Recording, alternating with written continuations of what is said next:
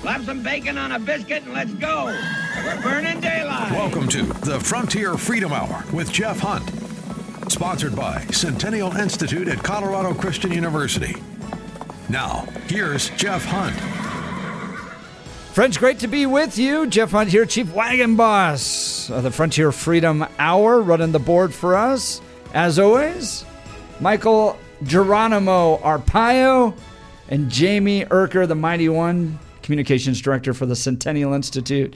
Friends, if you're joining us for the first time, welcome. We cover issues facing the Western United States from a Christian conservative perspective. We're thankful we're not getting all the government we are paying for.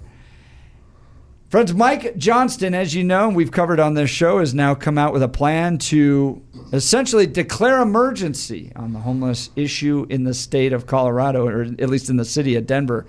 And you've seen a number of articles about the fact that homelessness is increasing in this state. It's not getting any better. Mayor Hickenlooper, 2006, saying he's going to eliminate homelessness in 10 years, which, Paul, would have put you out of a job, which probably would have been good. I think you want to be out of this job, right? If you could. I mean, Paul Scudo, executive director of Step Denver.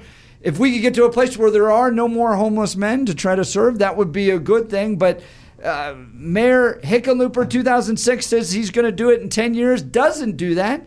Then Mayor Hancock comes along. The problem gets worse and worse, and now it seems like we're at record homeless in the city of Denver. And people, you drive by these homeless encampments, people living in tents, and I think you have there's traditionally kind of one of two ways you look at it. If you're in the libertarian perspective, you go, well, that's people choosing to live their lives that way.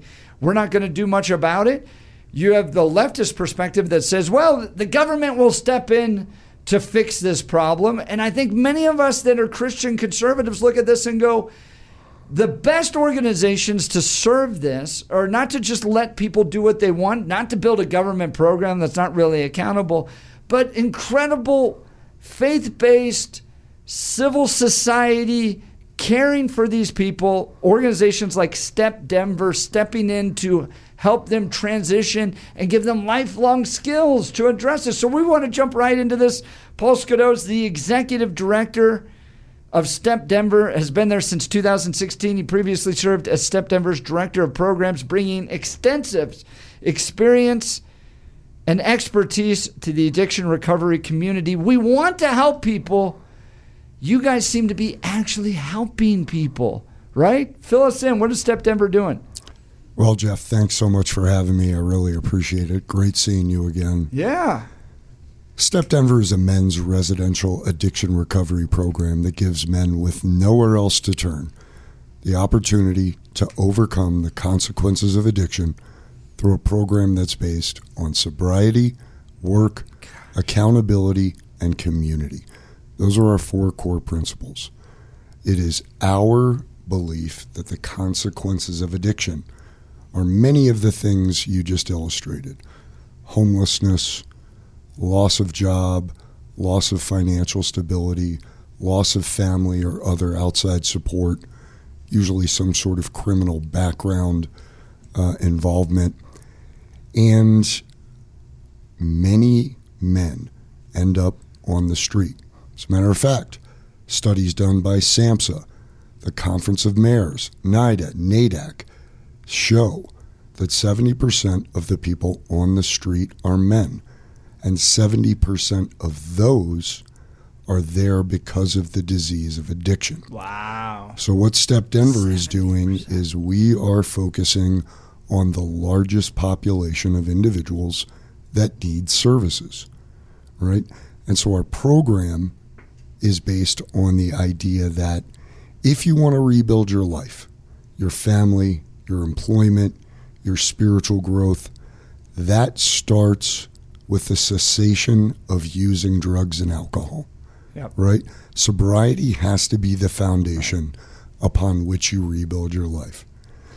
But Paul, the mayor's saying we need to get people right into housing. Housing first, 1,000 people. We're going to build tiny homes. We're going to ask developers to be able to put homes there. We're going to open up hotels, motels, those types of things. Get people into a house first, and then we can address these issues. What say you? I have concerns about that, Jeff. We saw this in San Francisco not too many years ago. They built these apartments. They took people from the street, put them in the apartments.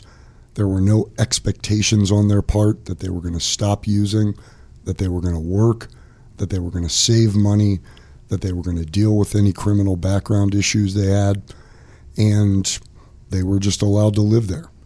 By and large, the majority of them continued the life they were living on the street, just now within four walls. Yeah. And what we saw from a number of studies was that 40% of those people died, which is horrific, Jeff. 40% of them died because of overdoses or other physical health issues related to addiction. Wow. The other problem with housing first without any sort of off-ramp, right, an expectation that an individual is going to move to self-sufficiency, is you compound the cost year over year. We're going to take 1,000 people off the streets this year and put them into homes. Then we're going to take another 1,000 next year, another 1,000 the next year, right? You see where I'm going with this. So each year you compound the cost plus inflation. And at what point does that become economically unsustainable? Right. Giving someone a house without the expectation that we believe you can take care of yourself, and giving the individual the assistance, the services, but the accountability that says you need to hit these goals and milestones so that you get off of our help so that we can help the next person at the same cost. Wow. And those costs are, like as you mentioned, compounding. I did a little math here. Channel 4 reported, I think they're spending roughly $225 million or something like that to address homelessness. And then per person came out to roughly $50,000 that the city is spending to try to, per person.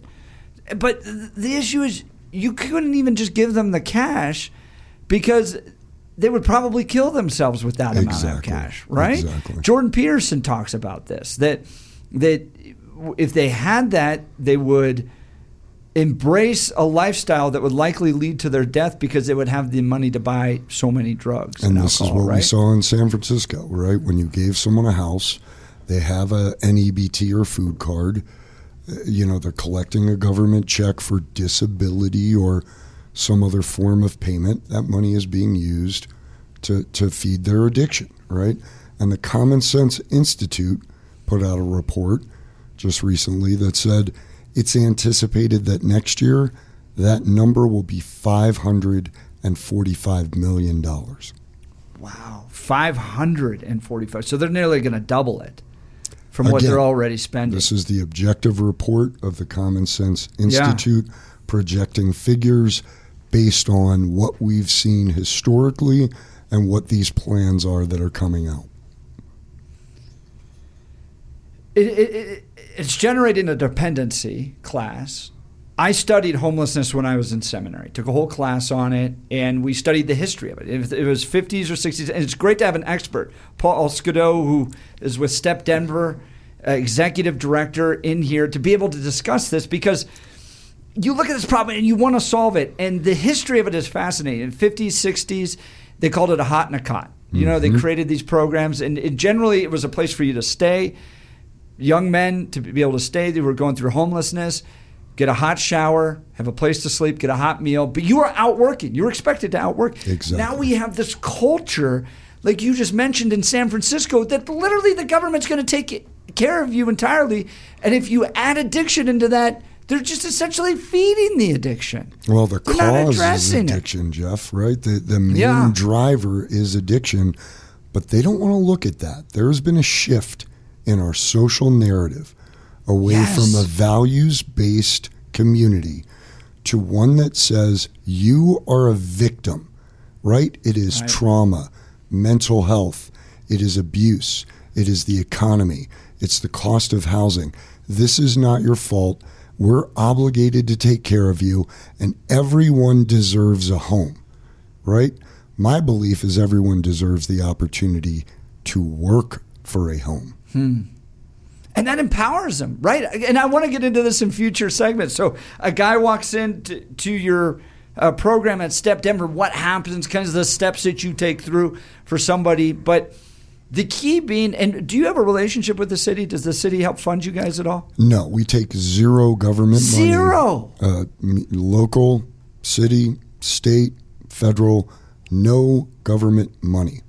Because along with government money comes government strings. Yeah. They're going to tell you who to serve, how many to serve, what the demographics are, how you're going to do it, how you have to report your outcomes. And many organizations that are trying to do good work are taking government money, and they are finding that it is very difficult to sustain quality services because you're always chasing the money. Right. What's the flavor of the day? Is it opioid epidemic? Is it meth? Is it fentanyl? Is it gender specific programming? Is it demographic? Right, you get it. Right, I'm singing to the choir. Well, and they can even address who you're hiring. That happened with the Denver Rescue Mission. So we're talking with Paul Scudo, Executive Director of Step Denver, about this homeless problem we're facing in Denver. State of emergency, top issue that the mayor is trying to take on. And guess what? He's not going to be able to address it. That's what I'm putting my dollar on, that we're going to continue to have this problem. But Step Denver, which doesn't take any government funding, which is fascinating to me, actually can solve this problem. They've got a great history of it. So for those of you like me that look at this and go, we have compassion for the poor, I'm not going to let people die in the streets addicted to drugs. Step Denver can actually address this. You're listening to the Frontier Freedom Hour. We'll be right back after these messages.